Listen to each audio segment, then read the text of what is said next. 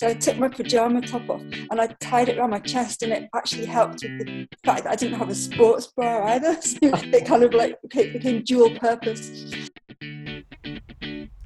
Hey guys, welcome to the second edition of the Mountain Ultra Trail Running Podcast. I'm your host, Christian Morgan. On today's show, my guest is none other than Sarah Cameron. I know Sarah personally. We met at an awesome 100-mile ultramarathon in Andorra called Ronda del Cimes. I met her husband and her children, and she just inspired me. So I thought, hey, let's get her on the show. I hope you guys enjoy. She talks about her lifestyle, her diet, her accomplishments, and her future direction with ultra running. So enjoy, guys.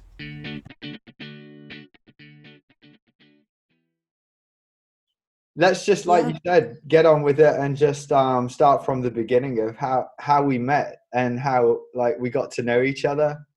So maybe you could start off by telling that story. Well, what I remember about how we met, Christian, is the way that we taught the good people of Andorra the alternative lyrics to Living Next Door to Alice over the Compares microphone, which we had stolen from him when he was announcing the finishes for Ronda del Cimes. And I think a few beers had gone down the hatch, and we taught them the alternative lyrics, which I can't possibly repeat on air. Well, you know what? It was a good way to meet each other, under funny circumstances. I can't even remember that. No, I can't even remember us nicking the mic. Well, I can remember it clearly, which is quite surprising. But the thing about that race was, as well, you'd actually finished and I hadn't. It was my only ever DNF, and I didn't even deserve any beers. You certainly did, because you'd got round in a good time as well. Yeah, I got to say, it was nice to finish that. Just on a side note, did you hear the news about Andorra and the trails not being, so they're going to stop that particular race series? I saw that in the news this week. It looks like they're never going to hold Ronda del Cimes or any of those races again. And I believe it was because they had people being abusive towards the organisers, because they were saying they could only give them a 70% refund for their places for this year if they'd signed up. And people didn't think that was good enough. And so they kicked off, basically. And the organisers said, well, we don't make any money from it anyway. If you're going to be abusive towards us, forget it. And I don't blame them. And I think 70% is actually really generous, because they've probably already bought all the T-shirts and the medals and already invested a lot of money into it. So I'm not surprised, but I'm really sad. And I'd have liked to have gone back to avenge it one day for myself as well, because it stands there as the only race I've ever not finished. And now I'll never be able to finish it. You could go and do it, without the organisation. That would be more fun, actually, wouldn't it? And stay in the refuges and do it over 2 or 3 days rather than trying to do it all in one, because I didn't get to do the most beautiful part of it either. I believe once you've got past Pas de la Case, all that bit's absolutely gorgeous. I didn't get that far. I bailed out somewhere in between La Margineda and Pas de la Case. So I didn't get to see all the nicest bits, unfortunately. As the years have gone by, because it's been, I think, coming up to 3 years now, have you looked back on that DNF, and do you have more of an insight as to why you think you didn't finish? Yes, I do. And I think if I did it again now, I think I would finish, because it's going to sound ridiculous, but one of the reasons I stopped was because I had really bad blisters, and I think I was a bit of a wimp about the blisters. I would have definitely pushed on through that now. And I got really dehydrated, which was the other reason. And I kind of know what I'm doing a lot better with my fueling and my nutrition. And I don't think I'd have let myself get into that state again. Plus a bit more mental resilience, 3 years on. And the other mistake I made was I had a time goal. And it was my first 100-miler, and I really should not have had a time goal. I should have just thought, do you know what, do this one to finish. But, at the time I thought, oh, that's not good enough. I really want to do it I think I wanted to do it in under 30 hours. And I set off too fast, didn't look after myself properly. I would do it differently next time for sure. I'd go out slower. I wouldn't try to keep up with all the fast people at the front. I'd do what you did and have a bit of a kip at La Margineda. I think that would have sorted me out, to be honest. But I just, no, it was either 30 hours or nothing, and that was a mistake. Well, I think with that kind of insight, I definitely think you would have finished, because it really sounds quite thoughtful, everything you just said. And yeah, I'd have no question about you finishing now. Yeah, it's a shame they've put that race to bed, but I guess, with the politics and everything, it is as it is, and nothing we can do about that. But yeah, it'd be cool to do it over a couple of days, like the UTMB walk kind of thing. So okay, so that's how we met. I remember you and Angus and your two children just being just really a beacon of light, I guess. Sarah, how long have you been running, and what first got you involved into running? Okay, so I haven't been running for that long, really. I don't think this is that much of an unusual story, but I had a bit of a midlife crisis when I was in the year when I was turning 40, and I could see the way that my life was going, and I was either going to just carry on drinking too much, eating too much curry, and just sort of getting unhealthy and fat, or I could try and do something about it. So I decided to take up running, kind of inspired by a couple of friends who I didn't consider to be sporty themselves, but they'd taken up running, and they introduced me to the idea that you could actually go slow, or you could walk, and that had never occurred to me before. I'd always thought, well, I can't possibly run, it's far too difficult. But when I heard that you could actually take walk breaks and it wasn't cheating, I thought, oh, okay, maybe there's something in that. Maybe I could give it a go. And Angus had always done a bit of running, and I used to always watch him go and think, gosh, he must be really fit. But one morning I decided to go out after him, not with him, because I didn't want him to see me or anybody to see me. But he set off on his run, and I dragged this old pair of trainers out of the wardrobe. They weren't even trainers, to be honest. They were more like, like deck shoes you might wear if you were on a boat. And I didn't have anything else to wear, so I wore my pajamas, because that was the thing that was most like a tracksuit I possessed. So I had this like big long pajama top on and baggy pajama bottoms and deck shoes, and I just sort of set off from the house and started going around the field. And again, I started off a bit too fast, so I had to slow down and have a walk, and I was like, but it's okay to walk, it's not a problem. And then I realized that my lack of equipment was a serious problem. I was sweating after about 3 minutes, so I took my pajama top off and I tied it around my chest, and it actually helped with the fact that I didn't have a sports bra either, so it kind of became dual purpose pajama top. And I kind of did a bit more running, and I was out there for about 10 minutes, I think, got back to the house, and I was just like, I ran, and I couldn't believe it, and I was just on a high. And, that was it. I was going the next day and the day after, and I did this for about a week, and I was just trying to sort of walk a bit less and run a bit more. And it did, every day I could see an improvement. And we're talking about 1.5 kilometers or something. It was ridiculous, but it was amazing to me. And so I went to Decathlon and I bought a pair of trainers, and that was it. I kind of started running accidentally, and after that I just kind of started getting challenged by friends to do various things that they were doing. So I had a friend who signed up to do a 10k, and she said, oh, you should do that. And it's like, oh, I don't think I could run 10 kilometers, but it was so far in the future that I kind of built up to it, and I did this 10k, and I was terrified that I was going to come last, and I didn't come last. And the night I did that, I was so happy, and it was so bizarre wearing a number and being involved in racing that I signed up for a marathon 6 weeks later. Oh my God. Again, this was a friend who egged me on into it, because he was going to be doing the marathon, and I know, and he was staying here with me to support me doing that 10k. And he said to me, you should do this marathon with me. Just run around with me. You'll be fine. I'm only going to try and do it in 4.5, 5 hours. I didn't know if that was fast or slow or anything. And I said, I just can't possibly. But then after another bottle of wine, I'd suddenly clicked on the website, and there we go. I was entered into a marathon. So I had 6 weeks to train for that. And then the week before, he said to me, oh, I'm injured. I can't run, but you should still definitely do it. I said, well, okay, but I don't know what I'm doing. So I pitched up for the marathon, and he came to help me, and he said, right, you've just got to go out really, really slowly. If you think you're running too slowly, go even slower. Right, okay. And we nearly missed the start. I had to leg it to the start, and I ended up at the back of the whole field. And he was like, it's fine. You're going to go really, really slowly. Just take it easy. So it set off, and yeah, I was going really, really slowly, and I was thinking I'd quite like to be going a bit faster than this, but no, it's okay. And he came to see me at several points along the course, and I kept saying to him, can I go a bit faster yet? And he was like, no, absolutely not, you're not allowed. So okay.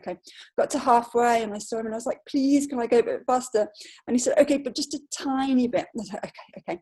And again, I saw him again at about 32, 35k, and he was like, okay, you can go faster now. But what that meant was that I had such a positive experience, because I ran a massive negative split, and I was just overtaking people the whole way, because it felt so easy for me. So I was like, this is brilliant. I love marathon running.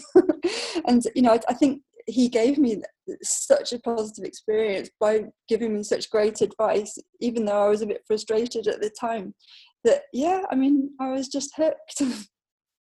Wow. I mean, that's some story, from running a 1.5k in your pajamas and some decking shoes for a boat, using your pajama as a sports bra, to like a 10k and then just a marathon with your friend. Your friend doesn't even run. And was that marathon in France? Yeah, it was the Marathon de Sauternes, and it was a wine one. Oh, okay. Yeah, that they're fun. I've done one of those. You're 100% like meat, dairy, animal products free diet, lifestyle even. Okay, so when I was 14, I went vegetarian, and I was vegetarian for a long time. It never felt quite right for me, and I always craved sort of meat when I was vegetarian. Typical vegetarian craving bacon and things, and it just never felt quite right for me. And I did sort of dip back into eating meat again when I was in my 20s and early 30s.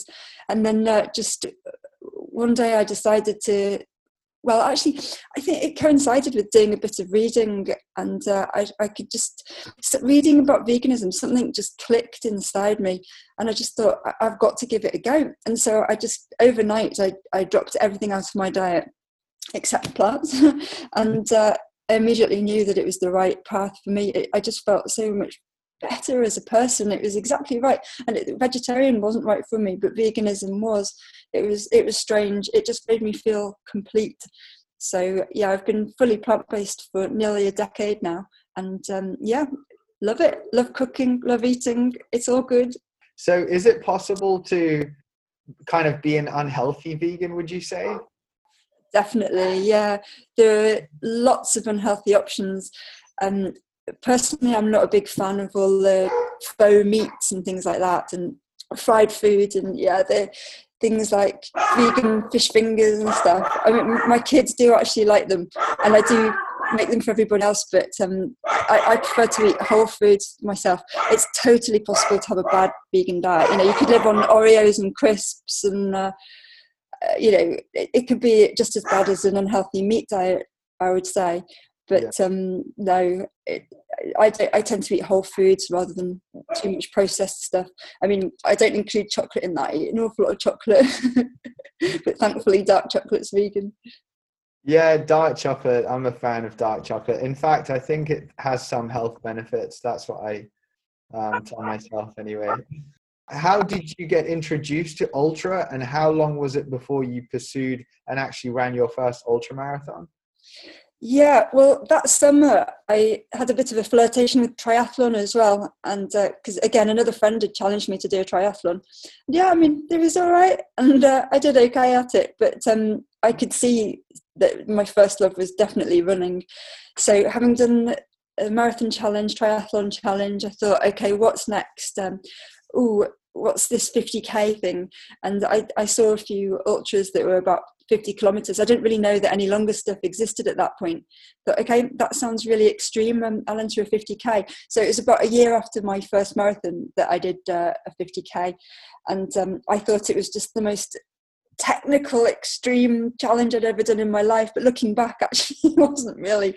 I mean, I think it had 2,000 meters of climbing, so it wasn't ridiculously easy, but it was I couldn't believe it. And I remember coming home to Angus afterwards and saying, we ran up to a ski resort, there was snow, we crossed rivers, we climbed over trees and logs, and it blew my brains away. But yeah, I absolutely loved it, and I thought, all right, okay, I've got to look into this more, and I found some longer stuff, and so about 6 months after that, I entered Le Grand Trail des Templiers, which is 75k, really sort of iconic course, and I did that, and my mission was just to finish, and I got injured during the race, and so I remember having to limp my way through that one, and it was really, really hard, but again, I was just really pleased to have made the distance. It seemed so extreme. I mean, I'm looking on your ultra sign up now. You actually won that race. You were like the first. I did. Female. I won the longer version. I did. I went back the following year and did the 100k, which it's got nearly 5,000 meters of vert in it, and it's sort of technical, but there are a lot of runnable bits as well. And I was starting to realize at that point that my ideal scenario was races that you could have a lot of running in as well. Nothing too mountainous, but I'm okay with some hills, but I like to have sections where you can run too. And that race was it was my first big win, if you like, with a bit of an international field. And up until then, I'd always thought that everything I'd done was a bit of a fluke. But that one, I was like, wow, I actually feel like I've achieved something here. And it felt great. It really did. What was the difference between running the 73k in 2014 to winning the 100k in 2015 in your training, approach to training, and maybe diet or lifestyle? Oh, good question. I think I did a lot more volume because I was still I think I was still doing mostly marathon training when I trained for the 73k one, and I was doing, I think probably I hadn't done any back-to-back runs then, or my longest run before that was a marathon. My longest training run was a marathon, but for the endurance trail, I did some back-to-backs. I did 50k in the build-up, probably just a bit more volume, really. And I think I did less speed work, which now I do speed work again. I do sort of everything, volume and speed work. So, but then I think I was concentrating on the volume more.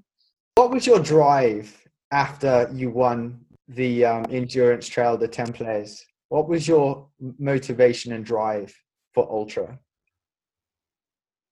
I was still very much into experimenting with trail running then, and I wanted to push the distance. And I think by that point I'd heard of 100 miles. I mean, the first time I heard that anybody had actually run 100 miles, I thought I must have made a mistake. But I think by that point I was aware of its existence, and I thought, okay, well that seems like something that I might like to try to do one day. But I think it was the year after the endurance trail that I entered my first 100. But and that was Ronde des Cimes, which we've already chatted about. But my first successful 100 was 2 weeks after Ronde des Cimes, because you and I both did the North Downs Way as well. And for me, that was vengeance for Ronde, because obviously I hadn't finished the race, so I didn't need any recovery. And I had a really good day that day, despite getting lost. And so I thought, okay, I have to do another 100. And that takes us up to 2018, which is an interesting year, because that is the year that you wrote me a training plan for my marathon. Exactly. And that's how I started the year. So you wrote me and you gave me my first 100-mile weeks. I'd never done that before. And so it was you who helped me push the volume a bit and incorporated speed work with it.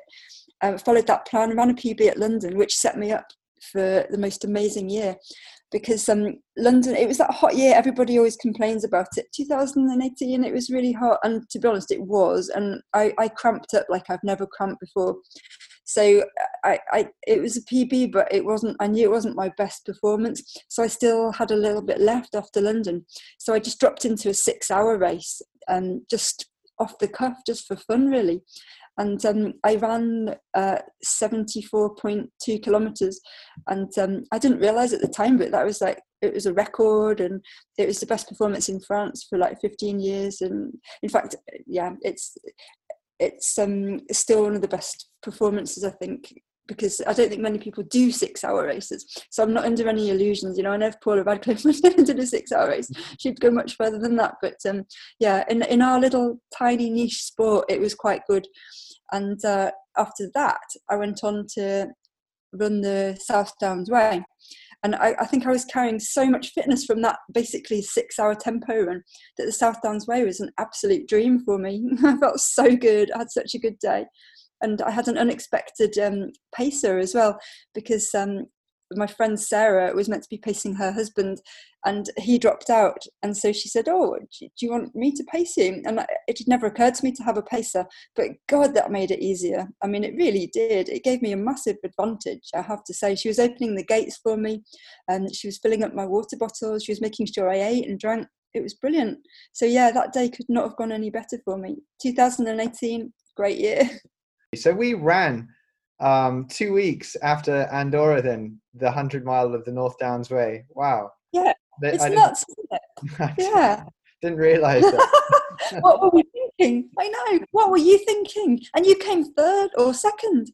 You were definitely on the podium. Yeah, I think I did. Well, I know I came third. I was about 18 minutes from second. But yeah, geez. I think the 6-hour tempo run definitely had help and contribution to getting you into the first position on the South Downs Way. I actually watched that. I'll share a link in the show notes for anyone. There's a video been made about that, hasn't there? And it's in French, and part of it is in English. That's right, and it's got you can either get English or French subtitles for the whole thing. That was my friend Vincent from Eyes and Trails TV.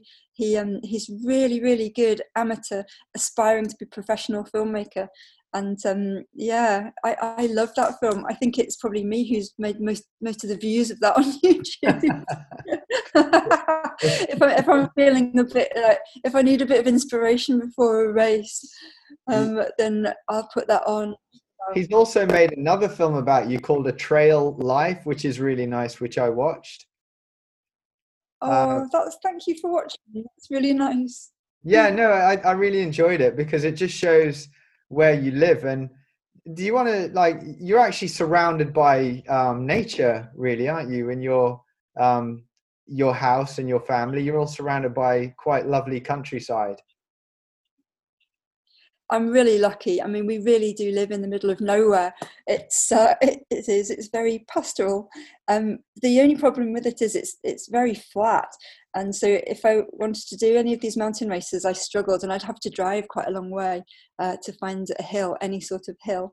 So I've been known to be very inventive with stairs and things like that in my training, stadium steps, and yeah, these little lumps that I can find, which I'll have to run up about 50 times. I think actually I find myself getting into almost not a meditative state, but just kind of a meditative Zen state when I'm going up and down a hill. It's just, I don't have to think about crossing a road or turning left or turning right. It's literally just up and down the hill. And there's something about it which I find quite cathartic, and I enjoy it. So I'm good with that, personally. I'm good with it. I'm really good with it. I'm good with repetition, and I'm good with just going up and down a hill.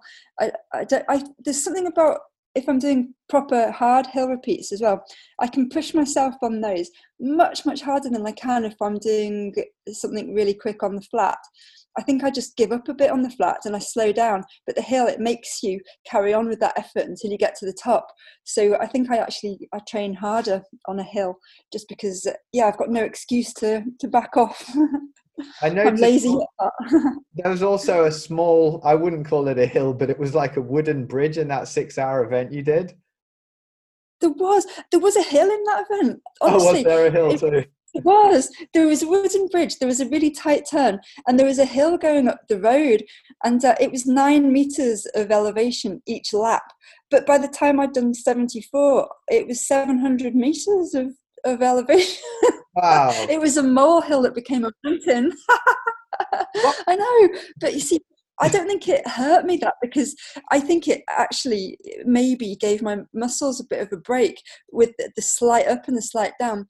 And I love running downhill. So every time I got to the top of the hill, I was like, oh, this is brilliant. And I loved the descent. And so, it varied the circuit. And I honestly think it helped rather than hindered. Just to give an idea to the listeners, what was your average pace for that 6 hours? In kilometres, it was about 450, 455 pace. It was under 5 minutes, yeah. Yeah. Under 5 minutes per kilometre. Maybe 450. Yeah, We need somebody to convert it into miles. I don't know what that is. Shall I go and look on my fridge? I've got a scruffy bit of paper from my fridge, which I have stuck on there, because if anybody talks to me in miles, my brain just goes to mush. Okay, I think it was 750 miling. Does that sound about right? That's so fast. No wonder it's a record. I mean, 7 odd minute miles, and just wow, that really does give you an idea of how quick it is. And so I never want to do another 6 hour, because I don't think I can do better than that. I honestly, it was just the perfect day. So I'm very put off having another crack at it, because I don't think there's any improvement there. It was just perfection. I loved it. And yeah. Have you had any injuries that you could share with us? Like anything that you could talk about, and how did you overcome those injuries, and what did you do to train while you had those injuries? I think I've had every injury. I think, again, it's partly because I started off a bit too enthusiastically, and I started off doing quite a lot of speed work and things. Well, obviously after I'd got over the initial boat shoes and the walking breaks and things, then I started off kind of getting too into doing intervals and that kind of thing. And so I was always injured, always. I've had, oh gosh, plantar fasciitis, I've had Achilles tendon issues, I've had stress fractures in my feet, I've had lots and lots of foot issues, I've had knee problems. I've had everything basically. But now I'm getting a bit more resilient, I think, and I also just know how to manage things, and I know that a lot of things you can still run through as well. Whereas I used to be absolutely terrified, and I used to stop running straight away, and if something hurt, I'd be like, oh no, I'm injured, rest. And now I'm like, well, yeah, I'm a bit injured, but I'll just reduce my mileage and do a bit more cross training, and I'll be all right. And I found that doing, back to the old hill reps, I think you can do hill reps even if you're like barely injured. In fact, this is going to be absolutely terrible advice to everybody, but even my stress fracture, it was the third metatarsal, so yeah, in my foot, and I took 4 weeks almost complete rest. I did a little bit of walking, but then after 4 weeks I started running again, and if it started to hurt, I just had a day off afterwards, and if it didn't hurt, I just carried on. And it worked for me, and I was running properly again like 7 weeks after the stress fracture. It just gone. It was fine. So I don't know if carrying on doing something helped, but it certainly didn't. People say, oh, if you get the pain again, it means that it's completely broken, you're back to square one. I don't actually think that's true, but nobody take my advice. This is just, I'm a doctor dodger as it is, and I'm a bit of a risk taker, so that's just the kind of thing that I do. And I'm sure you've got to listen to your own body. I mean, just before you came onto this show, now you being the second guest, Michael McKnight was the first guest. And he said just after he started running, he broke his back, And Ooh, really? Yeah, it wasn't during running. I can't remember what he said, how he did it, but the doctor told him that he may be in bed for like 9 months or something. And he said he was running within 3 weeks. So you can't always, can you imagine if you listen to the doctor and for a whole year you lay in bed and don't do anything? But no, he was out running within 3 weeks. And so, yeah, you sometimes I think it's good to listen to your body. And again, none of us here are doctors, so, medical advice. But I think, yeah, listen to your own body and see what that's got to say.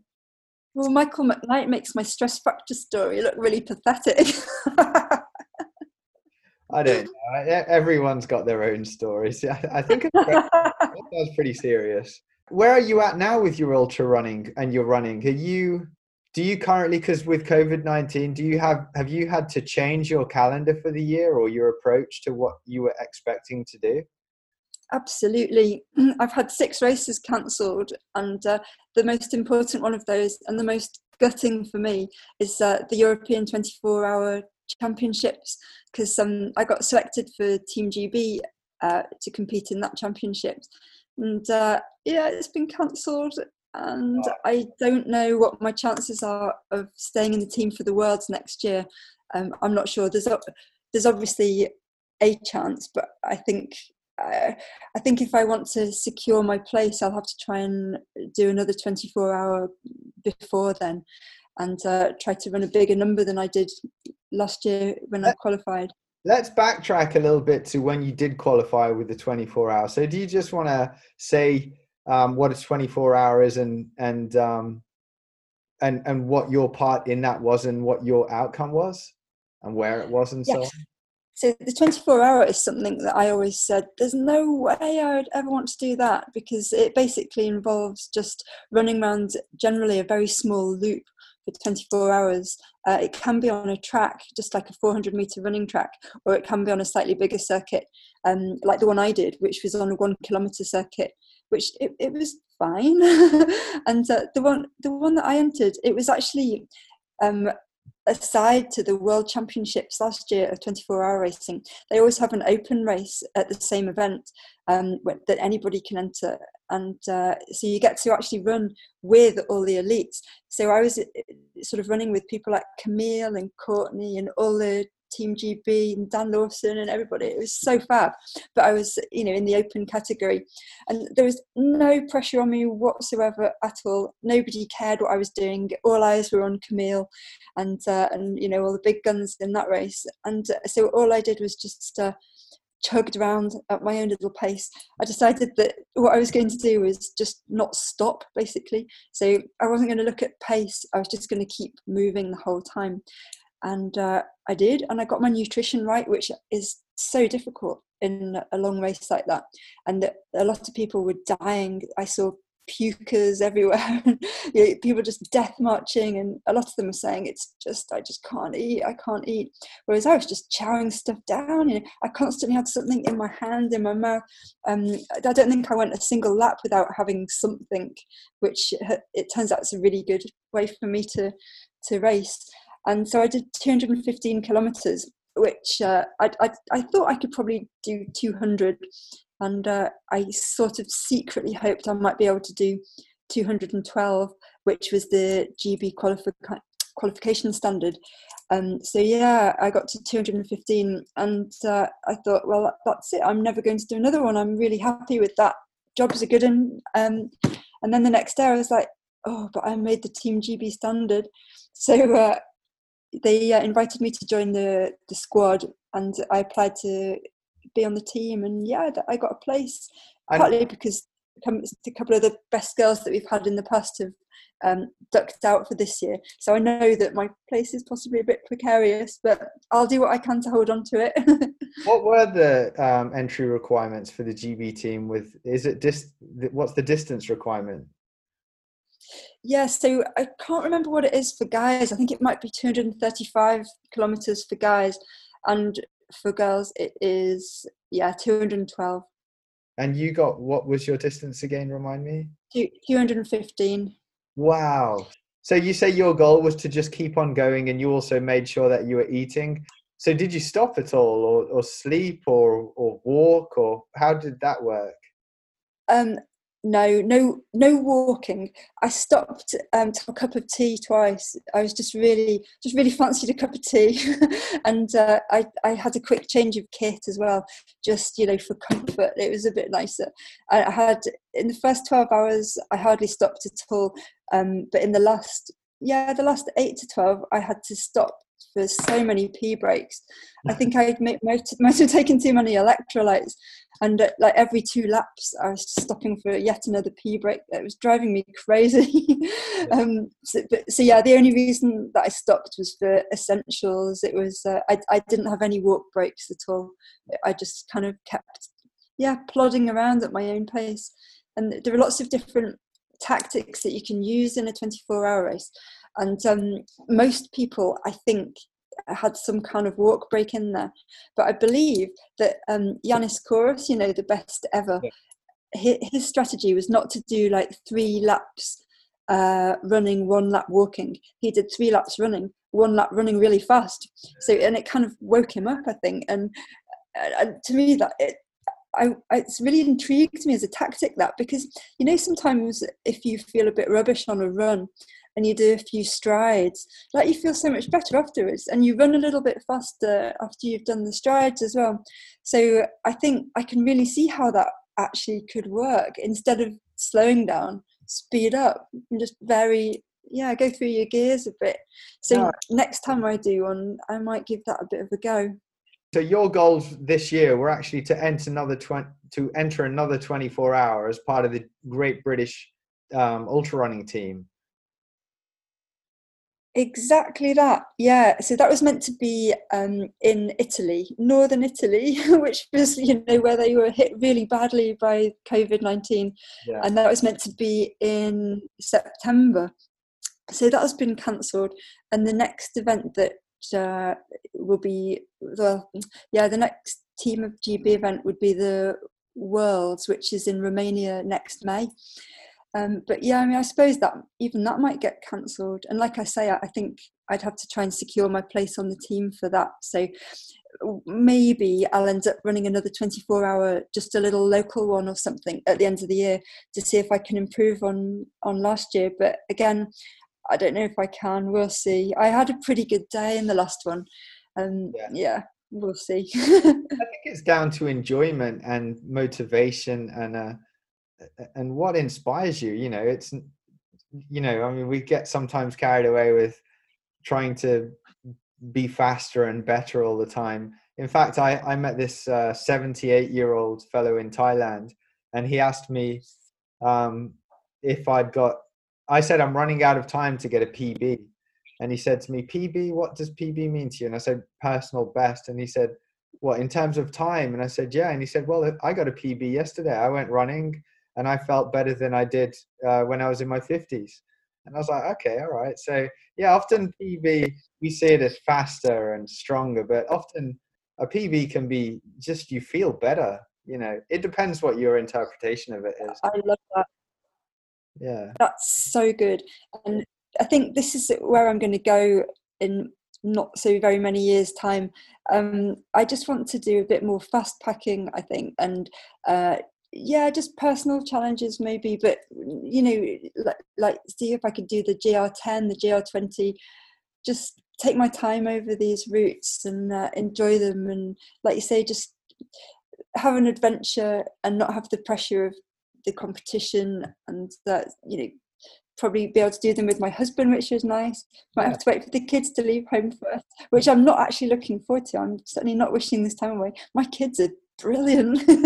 Well, I've told them that they're not allowed to leave home, but I think they will.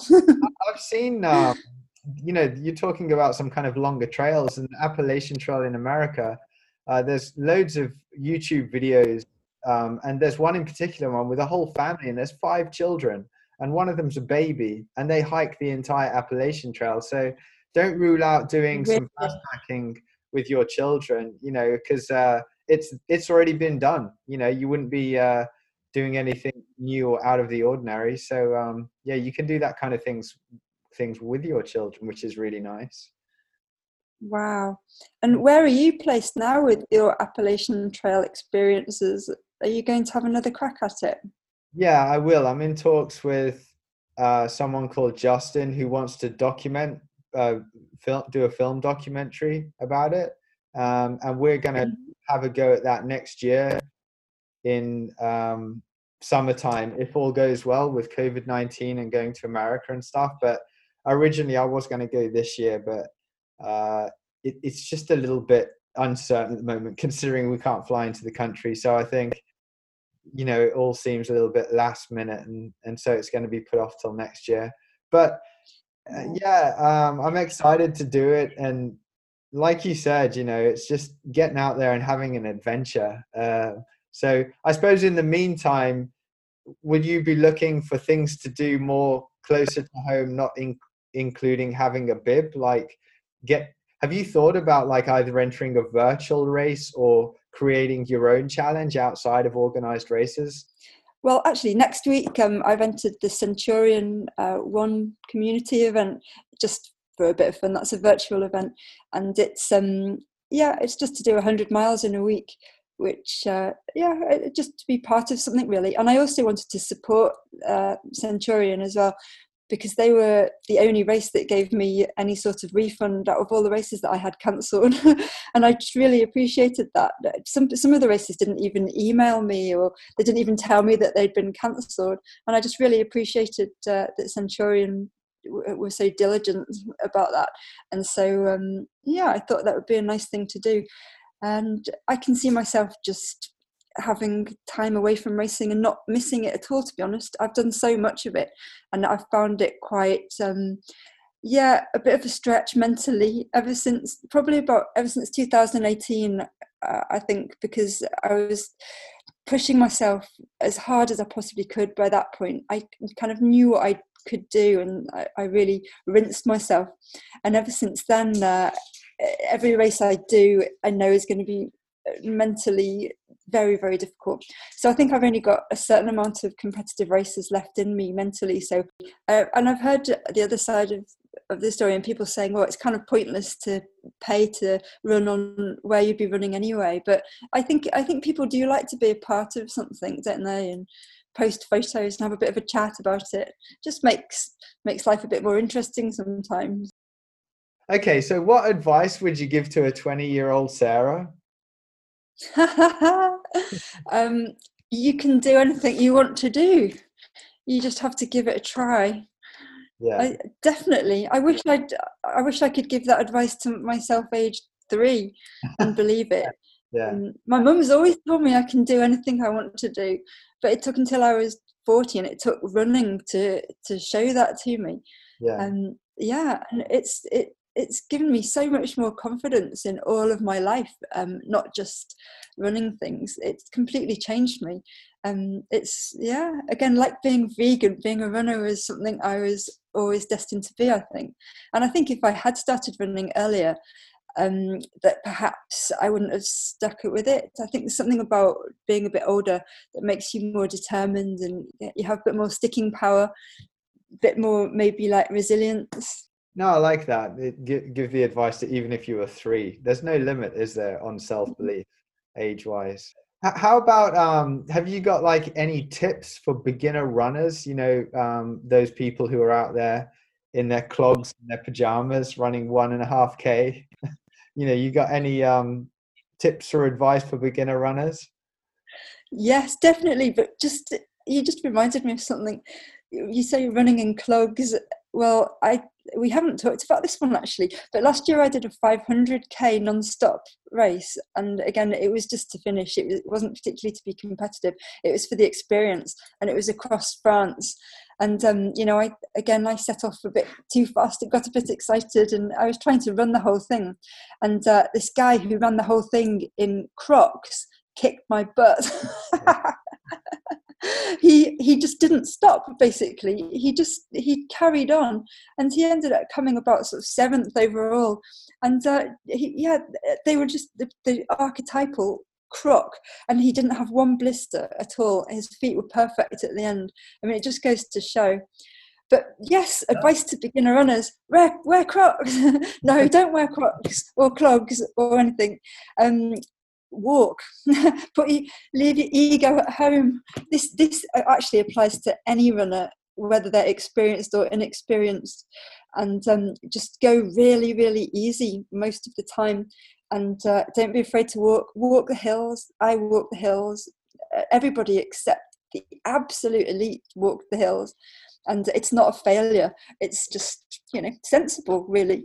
So, and it counts. If you go out for a run and you have to walk for 10 minutes in the middle, it's still a run. It's fine. So definitely a bit more of that, and that applies to experienced runners as well.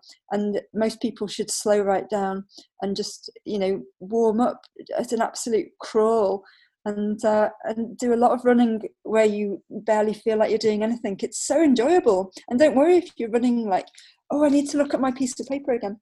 Don't worry if you're running at I'm trying to convert it into miles.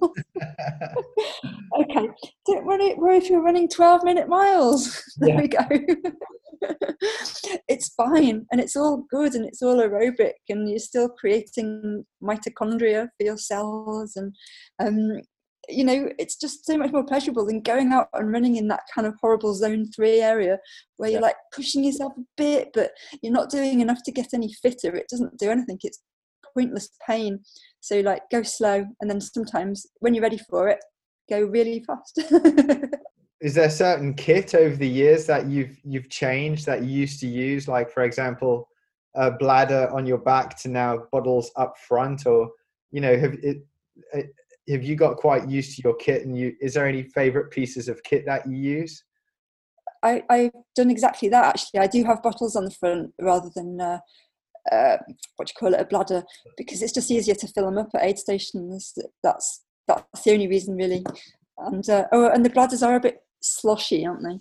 But yes, the main thing about kit, I almost feel embarrassed to say, but I've been running in Vaporflies, and oh god, they're so good. Wow. And yeah, I run in Hokas most of the time. I like Hokas, but for races, really, the Vaporfly or the Next Percent, which I've got now, the only reason that I've PB'd in the last year is because of those shoes. Honestly, they make that much difference. It's not me having improved, it's the shoes. So I absolutely love them, but I also know that it is kind of, I call them my cheating shoes, which I think is probably a fair assessment, but God, they're legal, so I'm going to carry on wearing them. I ran my 6 hours in the Vaporfly. So it's a cheating 6 hours. I don't know, not if everyone's allowed to wear them, it's not cheating, Yeah, I know, but they do make a difference. They do. Yeah. How about, is there any sponsors that you want to give a shout out to, or not maybe? I am not really either looking for any sponsors. I've had a few sponsors in the past, and if I'm going to be completely honest, it's kind of a lot of work that I don't really enjoy for not very much return. You're expected to put a lot of posts out there on social media, and it always feels a bit fake to me. Oh, look at me running with this bar, and I don't like it. It makes me feel a bit uncomfortable. And you might get a bit of free nutrition or something, but I feel, I've never supported a product that I don't actually use, but I just feel a bit fake doing it as well. It doesn't sit right with me, so I've moved on from that, really. Yeah. Although if Nike wants to send me a pair of Next Percent, that's absolutely fine. I'll put them on social media. If I see you smiling with a big grin holding some Nikes on your social media, I'll be like, yep, Nike, you're on the team. Yeah, well, I think even the proper elites struggle to get sponsored by Nike, so I don't think there's much chance of that happening. So the one I know who is sponsored by Nike is actually Camille Herron. Is that right? But she really struggled to. She had to really fight for it, I believe. How about like just to share your story, not to obviously you don't want to blow up sponsors and stuff. You can buy your own energy bars, but so what's your social media? Is there any kind of social media that you want to share with people in case someone may become inspired or want to follow you in your future running and adventures? You can share anything you like, and I'll probably share it in some show notes as well. Absolutely. Well, I'm so happy for anybody to get in touch with me if they want any advice or encouragement. It's fine. So I'll give you the details to put in the show notes. That's probably the easiest thing. But on Twitter and Insta, I'm Cake Wine Running, so you can find me there. But I'm quite happy to hand out any other details. And also, I've got a little movie coming out about me, hopefully fairly soon as well. And it's that 500k that I mentioned, also by Vincent, who made the 6-hour film. And when that's ready, I'd love it if people would watch it, because I think it's going to be blood, sweat, tears, vomit. It's not, there are interesting things that happen. It's not rainbow unicorns. So I think it should make quite a good story, and that would make me very happy. So that's the only thing that I'd like to plug, but it's not out yet. So we'll have to, I'll let you know when it's released, and you can share it for me. Yeah, for sure. Definitely. I'd love to share that. And I'd like to watch it myself as well. And you say it's the same filmmaker, so it's going to be great, because I really enjoyed the other 2 films that he made about you and the 6 He's hour. so good. He's so good. And during the 500k, he'd just suddenly pop out of a bush with a camera. I wouldn't know where he was going to be. And he had a drone, and I'd just be running along in the middle of nowhere, and I'd just hear this, and he'd be filming me with the drone. And he honestly, he's got the most beautiful panoramic shots. I literally cannot wait to see it. He's so good. And yeah, well done, Vincent. Was Vincent there just filming your story then? So he was there just to film you, or was it the entire event? Exactly that. And no, he was just there to film me. We kind of thought it might be mutually beneficial, because it would give me the most amazing memento to have for the rest of my life, and give him the experience of making a proper, he's hoping it's going to be 40 minutes long, so like a proper kind of documentary. Wow. And yeah, I think I was a bit worried about the story just being about me, because there were so many other interesting people in that event, like the guy who ran in Crocs. So I'm hoping they'll get a bit of a mention as well. But yes, I did provide a lot of entertainment, I think, especially when I threw up a strawberry. But I don't know if that'll make the final cut or not. Oh man, threw up a strawberry. That's what, still a whole strawberry, a small piece? Yeah, I mean, I just couldn't. It was really hot, and I just couldn't eat anything. And so Angus offered me some strawberries, and I was like, oh, they look really nice. And I ate one, and it just didn't even get halfway down. It just came straight back up again. But this is like the glamorous world of ultra running, as you know. We've already talked about peeing and puking and bleeding and blisters, and yeah, we all know, if anybody's done an ultra run, they know about this stuff. I won't be shocking anybody. No, I think that's the first, throwing up a strawberry. Well, I mean, that's about an hour, so I mean, that's all good, Sarah. That's this. I probably could have asked a lot more better questions and been a lot more structured, but I think what's going to happen with this is a bit like when you were running in your pajamas, using your as a sports bra, and you weren't that great, but eventually you did become quite good at it. Ultra running, I hopefully will eventually become a little bit better at podcasting, but there's only one way to do that, and that's to actually put yourself out there and have a go.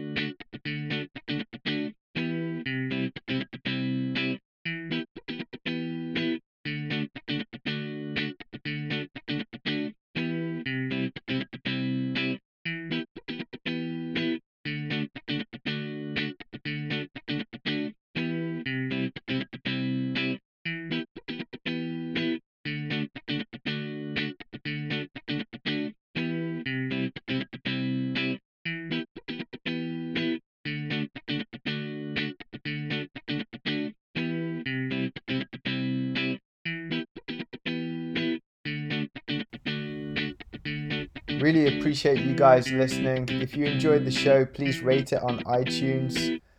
Check out the show notes for Sarah's social media and some of the videos that have been filmed about her. And have a great day, guys.